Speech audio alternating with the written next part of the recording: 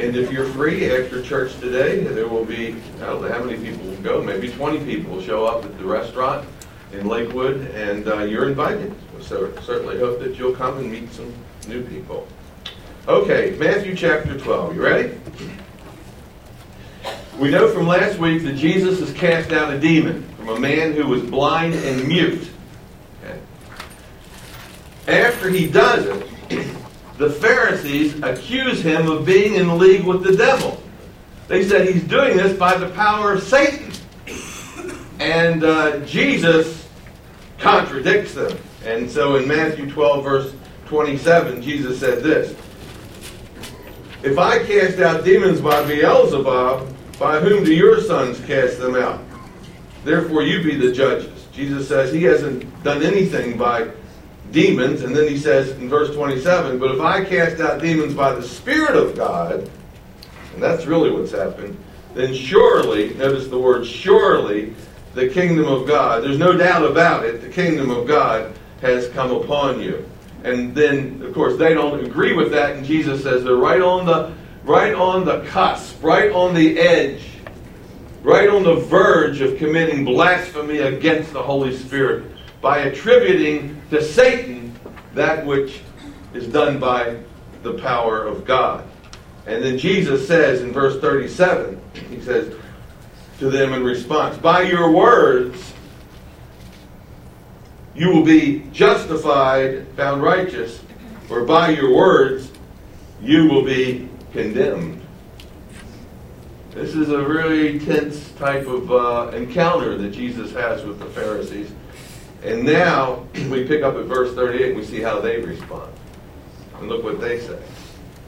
"Then some of the scribes and Pharisees answered, saying, 'Teacher, we want to see a sign from you.'" Now think about how ridiculous that is. Why would you want him to do another miracle when the previous miracle he just did, you said he did by the power of Satan? Doesn't even make sense. And if the first miracle didn't convince them that the kingdom of God had arrived, why would we expect the second miracle to convince them that the kingdom of God had arrived? Their request is no more sincere than Pharaoh's request when he asked Moses to do a sign. Remember that? "Show us a sign. No. Then we'll believe." Of course, that doesn't produce any belief. And so, remember verse 37? He said, "By your words you'll either be justified or by your words you'll be condemned." These are words that condemn them because they're not sincere and they reveal the true nature of their heart. So now we look at Jesus' response in verse 39. "But he answered and said to them, an evil and an adulterous generation seeks after a sign, and no sign will be given it." Jesus isn't going to play their game. He's not in the miracle on the demand business. A lot of people just think, you can demand a miracle of Jesus, and he would just sort of say, "Well, your wish is my command." And he's not in that business. He says, no miracle will be done for you. The fact that they demand a sign, another one, is a sign of their unbelief, isn't it? They didn't believe the first one. If he could do another 10, you think they'd believe it? They'd do, how many more would they want? 10 more. Yeah, they want one more, and then after that one, they'd want one more, and then after that one, they would want one more. So he says, no sign will be given you. Now notice how he characterizes them in verse 39. He calls them adulterous. Look, an adulterous generation. In the Old Testament, that referred to people who were idolatrous. They were having a relationship, an adulterous relationship with other gods. They didn't believe in the one true and living God. These are people who were not keeping the covenant with God. He calls them in verse 39 an evil generation. Have you seen that word before? Evil generation? Evil? Well, look back at verse 34. Brood of vipers, how can you being look? Evil. Do you see that? Look down at verse 35. A good man out of the treasure of his heart brings forth good fruit, and an evil man out of the evil treasure brings forth evil things. And guess what they're doing? They're asking for a sign, and guess what that is? That is an evil thing. He says that an adulterous and an evil generation seeks after a sign. And so that's what's happening here. So Jesus refuses to perform another miracle. Now look at the end of verse 39. It says, no miracle will be given you, no sign, except the sign of the prophet Jonah. For as Jonah was 3 days and 3 nights in the belly of the great fish, so will the Son of Man be 3 days and 3 nights in the heart of the earth. And he's referring to his death and his resurrection. This is the first reference that Jesus makes in Matthew's gospel where he predicts his death. And that he'll be in the ground for 3 days and he'll be raised. And he relates it to Jonah. Now you know the story of Jonah. How Jonah has been told to go to Nineveh and preach, and instead he ends up going to Joppa, a coastal town, and he gets a ticket for Tarshish. God says go to Nineveh, and he says, a ticket to Tarshish, please. Opposite direction. And then what happens? He's on the boat, storm hits, looks like the boat's going to sink. The pagan sailor said, the gods must be mad at us. Somebody on the boat must be causing it to rock like this. Who is it? Jonah. So they throw him overboard, and what happens? The fish grabs him, and he stays in the belly 3 days and 3 nights, and then spits him out, and Jonah has a second chance, and he goes to Nineveh. And the whole place is converted. There's a great revival to take place. So Jesus says, that's the sign that I'm going to give. Just as Jonah was in the belly of the fish 3 days and 3 nights, so shall the Son of Man be in the heart of the earth. And playing off of that incident, he gives an example of faith. Look what he says in verse 41. Example number 1 of faith versus their unbelief. Example number 1. The men of Nineveh will rise up in judgment against this generation, that's the evil generation, and condemn it. The men of Nineveh will rise up in judgment, that means on the judgment day, with this generation and condemn it. Why will they condemn it? Because they repented at the preaching of Jonah. When Jonah preached, they responded. They didn't ask for a sign, did they? Did the Ninevites say, Jonah won't believe if you give us a sign? They believed, they repented at the preaching of Jonah. The preaching alone brought about repentance. What are these people doing? Are they repenting at the preaching of Jesus? Do they show faith? No, they do the opposite. They want a sign. This indicates their unbelief. And so, in the resurrection, at the judgment day, this group here will rise up and they will condemn the Pharisees and all the leaders of this generation. In fact, what really makes this condemnation so bad is that these people who repented at the preaching of Jonah were all Gentiles. Even the Gentiles repented. And here's a group of Jews, Jesus' own kind. He came into his own, and his own did what? Received him not. So, I mean, that's a condemnation when a prophet comes and Gentiles repent and your own people don't repent. When you preach, and look what he says at the end of verse 41. And a greater than Jonah is here.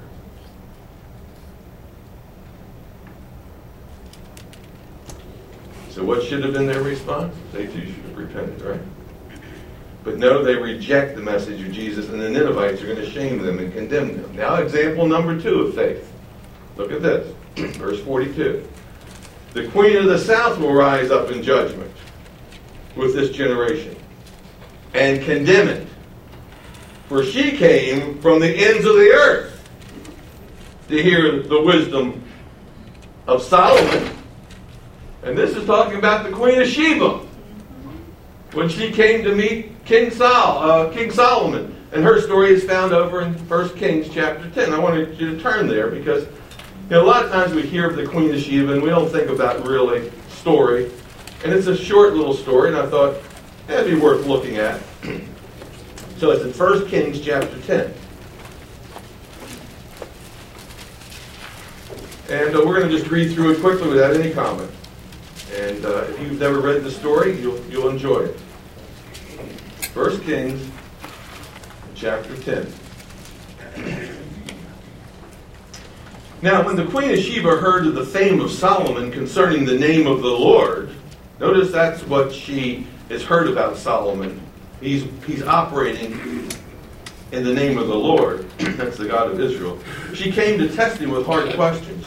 She came to Jerusalem with a very great retinue, with camels that bore spices, very much gold and precious stones. And when she came to Solomon, she spoke with him about all that was in her heart. And so Solomon answered all of her questions. There was nothing so difficult for the king that he could not explain it to her. And when the Queen of Sheba had seen all the wisdom of Solomon, the house that he had built, meaning the dynasty that he built, the food on his table, the seating of his servants, the service of his waiters and their apparel, his cupbearers and his entryway by which he went up to the house of the Lord, there was no more spirit in her. Her attitude changed. She just gave up when she saw this guy and all that he had done. And then she said to the king, "It was a true report, which I heard in my own land about your words and your wisdom. However, I didn't believe the words until I came and I saw with my own eyes, and indeed, half was not told me. Your wisdom and your prosperity exceed the fame which I heard. Happy are your men, and happy are these your servants, who stand continually before you and hear your wisdom. Blessed," look what she says, this queen from a foreign country, "blessed be the Lord your God, who delighted in you, setting you on the throne of Israel, because the Lord has loved Israel forever. Therefore he made you king to do justice and righteousness." And then she gave the king 120 talents of gold. That's a lot. Spices in great quantity, precious stones. There never again came an abundance of spices as the Queen of Sheba gave to King Solomon. Now, that's her story. Now, that's the illustration that Jesus uses of faith. He says, the Queen of the South will rise up in judgment with this generation, that's the Pharisees and the Jewish leaders who reject him, and condemn it because she came from the ends of the earth to hear of the wisdom of Solomon. Now, when she gets there, does she ask for a sign? She asks for a miracle? She hears about this guy and his wisdom, and guess what she does? She goes to any extent necessary to get under his teaching. And when she hears it, she's just overwhelmed, and she just proclaims the God of Israel to be the one true and living God. To what extent does she take to hear this? She travels a very distance. But you know what? We're talking about a great distance. She's a Gentile. And here's a Gentile who heard this Jew preach and his wisdom. She accepted his word and bowed the knee to the God of Israel. On the great judgment day, when everyone is raised, her testimony will be a condemnation to this evil generation. And look what he says at the end of verse 42. And indeed, a greater than Solomon is here. And yet, they reject Jesus and his message. Now, Jesus tells a parable in verse 43. And here's what he says. When an unclean spirit goes out of a man and goes through dry places, he goes through dry places seeking rest, and he finds none.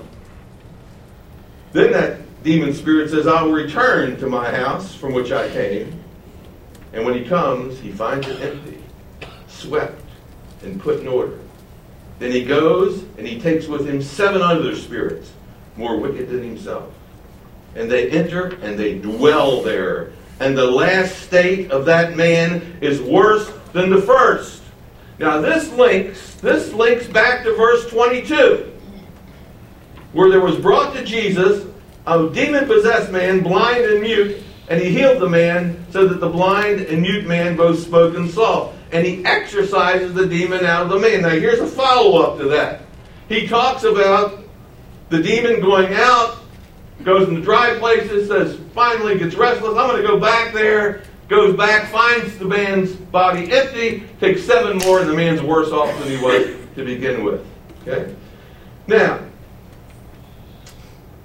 when you look at this little parable right here, and it's thrown in the middle of Jesus' greater teaching, this parable is about much more. Listen very carefully.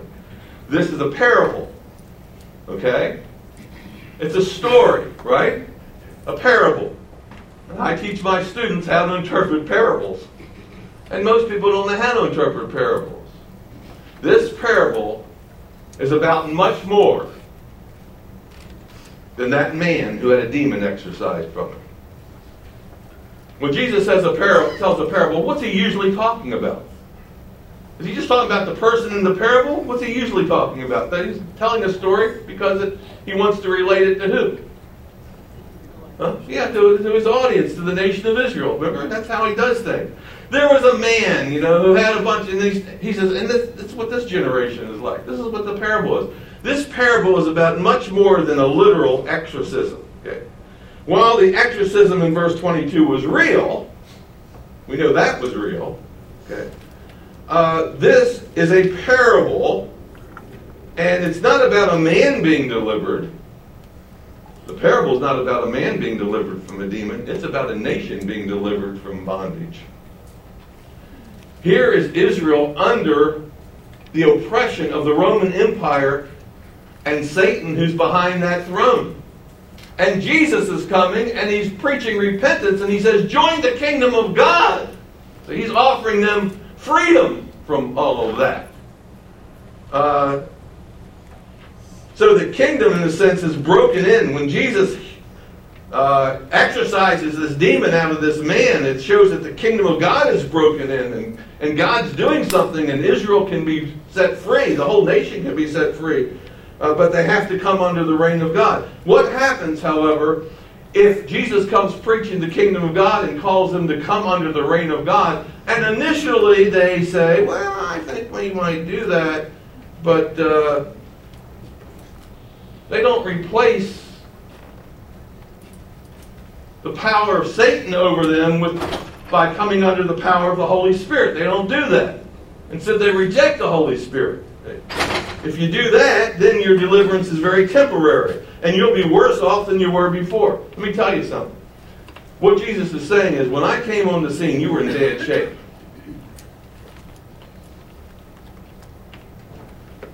After you heard the truth and you rejected me, guess what? You're 7 times worse off than you were before. That's what this parable is actually talking about. So this isn't so much about this parable right here is not so much about a demon-possessed man as a demon-possessed nation. It's going to be far worse off if they reject Jesus. That's the lesson. How do I know that? Because look what he says at the end of verse 45. So it also shall be with this what? Wicked generation. He's talking about the nation. That you're going to be far worse off if you reject this ministry and this message that I have. So, well, who is God's people then? If these people aren't, this wicked, evil generation, who is part of the kingdom of God? Who is part of God's family? Okay, let's find out. Okay. It's not enough just to be Jewish. Not enough to have Abraham as your father. Trace your ancestry back to Abraham. So let's find out. Look at verse 46. So while he was talking to the multitudes, behold, his mother and his brothers stood outside, seeking to speak to him.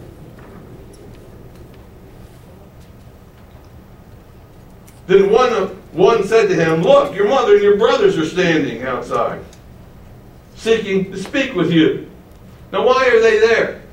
Why do his mothers and his brothers show up at this point? Well, we know from Mark's gospel, they think that he's out of his mind, it says. Mark chapter 3 says, they came there because they thought he was out of his mind. His mom and his brothers say.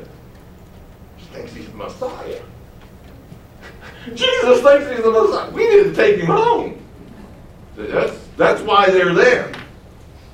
And so that report is given to him in verses 46 and 47. Then look at verse 48. Look how Jesus responds. But he answered and said to the one who told him, well, who is my mother? Let me ask you a question. Who's my mother? And who are my brothers? That's a good question. That's a question we all need to ask. Who is my mother? And who is my brothers? And then look at verse 49. And he stretched out his hands toward his what? Disciples. His mothers and brothers are outside, and guess where he points? Over here to his disciples. And he says, here are my mother and my brothers. He ignores his physical mothers and his brothers. You know why? Because they're part of the evil generation. They're rejecting Jesus and his message at this point. Even Mary. Can you believe that? Even Mary at this point. She had him by virgin birth. But guess what? Her mind has been so corrupted by these brothers of his who are jealous of him and think he's out of his mind that even she's going along with it at this point. So he says, well, and the next thing, he doesn't even talk to them. he never mentions one word to his physical mothers and brothers. He just ignores them. They're standing there waiting for him, and he talks to the crowd. He says, well, who is my, can you imagine them? They're standing there, and then maybe they're looking in the window. And he says, well, who is my mother? And he points to his disciples. He says, there's my mother and my brother. Some of you know what that's like. Where you have more in common with people in this room than you have with your physical family. They don't understand you. They think you're crazy. Why would you give 10% of your income or more to a church?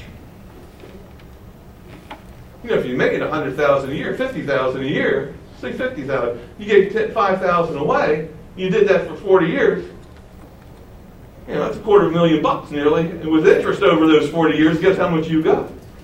You got a lot. Why would you ever do that? You'd be nuts. They don't understand what you're doing. But others do, don't they? So Jesus says, who is my mothers and brothers? Here they are, and he points to his disciples, and he gives an explanation. Look at verse 50. For whoever does the will of my Father in heaven is my mother, is my brother, my sister, and my mother. It's not limited. Notice there, whosoever. Do you see that? You see the whosoever? Not limited to the apostles, is it? Whosoever does the will of my Father in heaven. What's his will?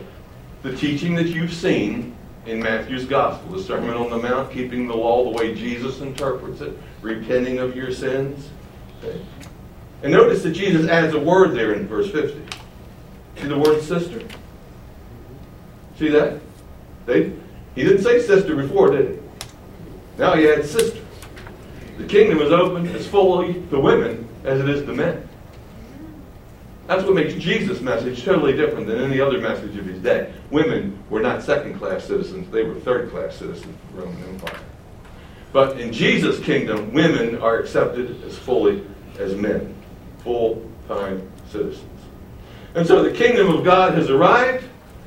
It comes in the person of Jesus. It's broken in. You see the power. And if you reject it, reject Jesus and his message, then you miss out on the kingdom.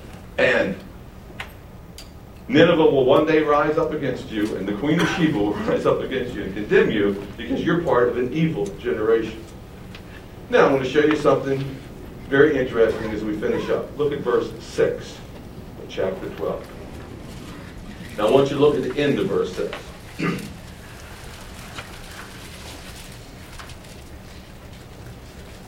End of verse 6.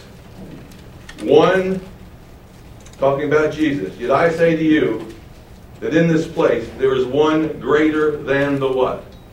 The temple. Jesus is greater than the temple. That means Jesus is greater than the priesthood. Jesus is the great high priest. He's greater than the Jewish priesthood. Look at into verse 39.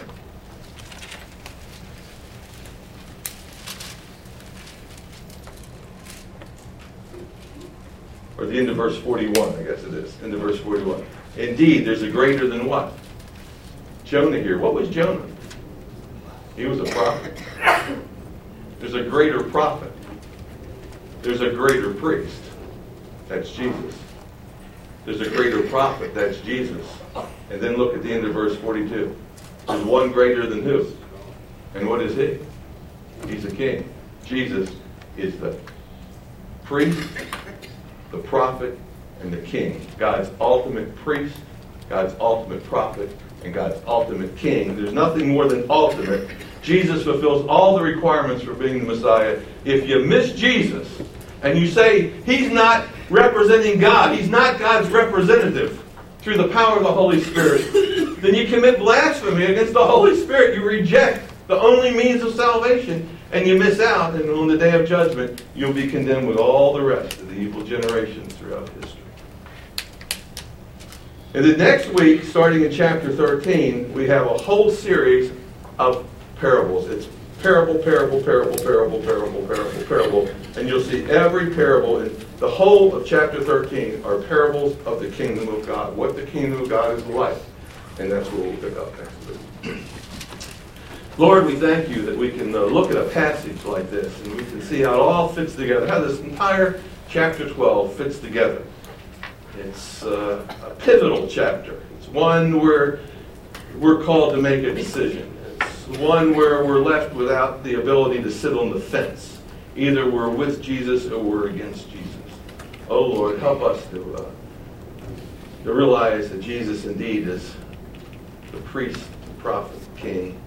He's your representative on earth, the Messiah. Thank you, Lord, for our spiritual family who stand with us and understand us. Help us, Lord, to be positive witnesses for Christ. In his name we pray.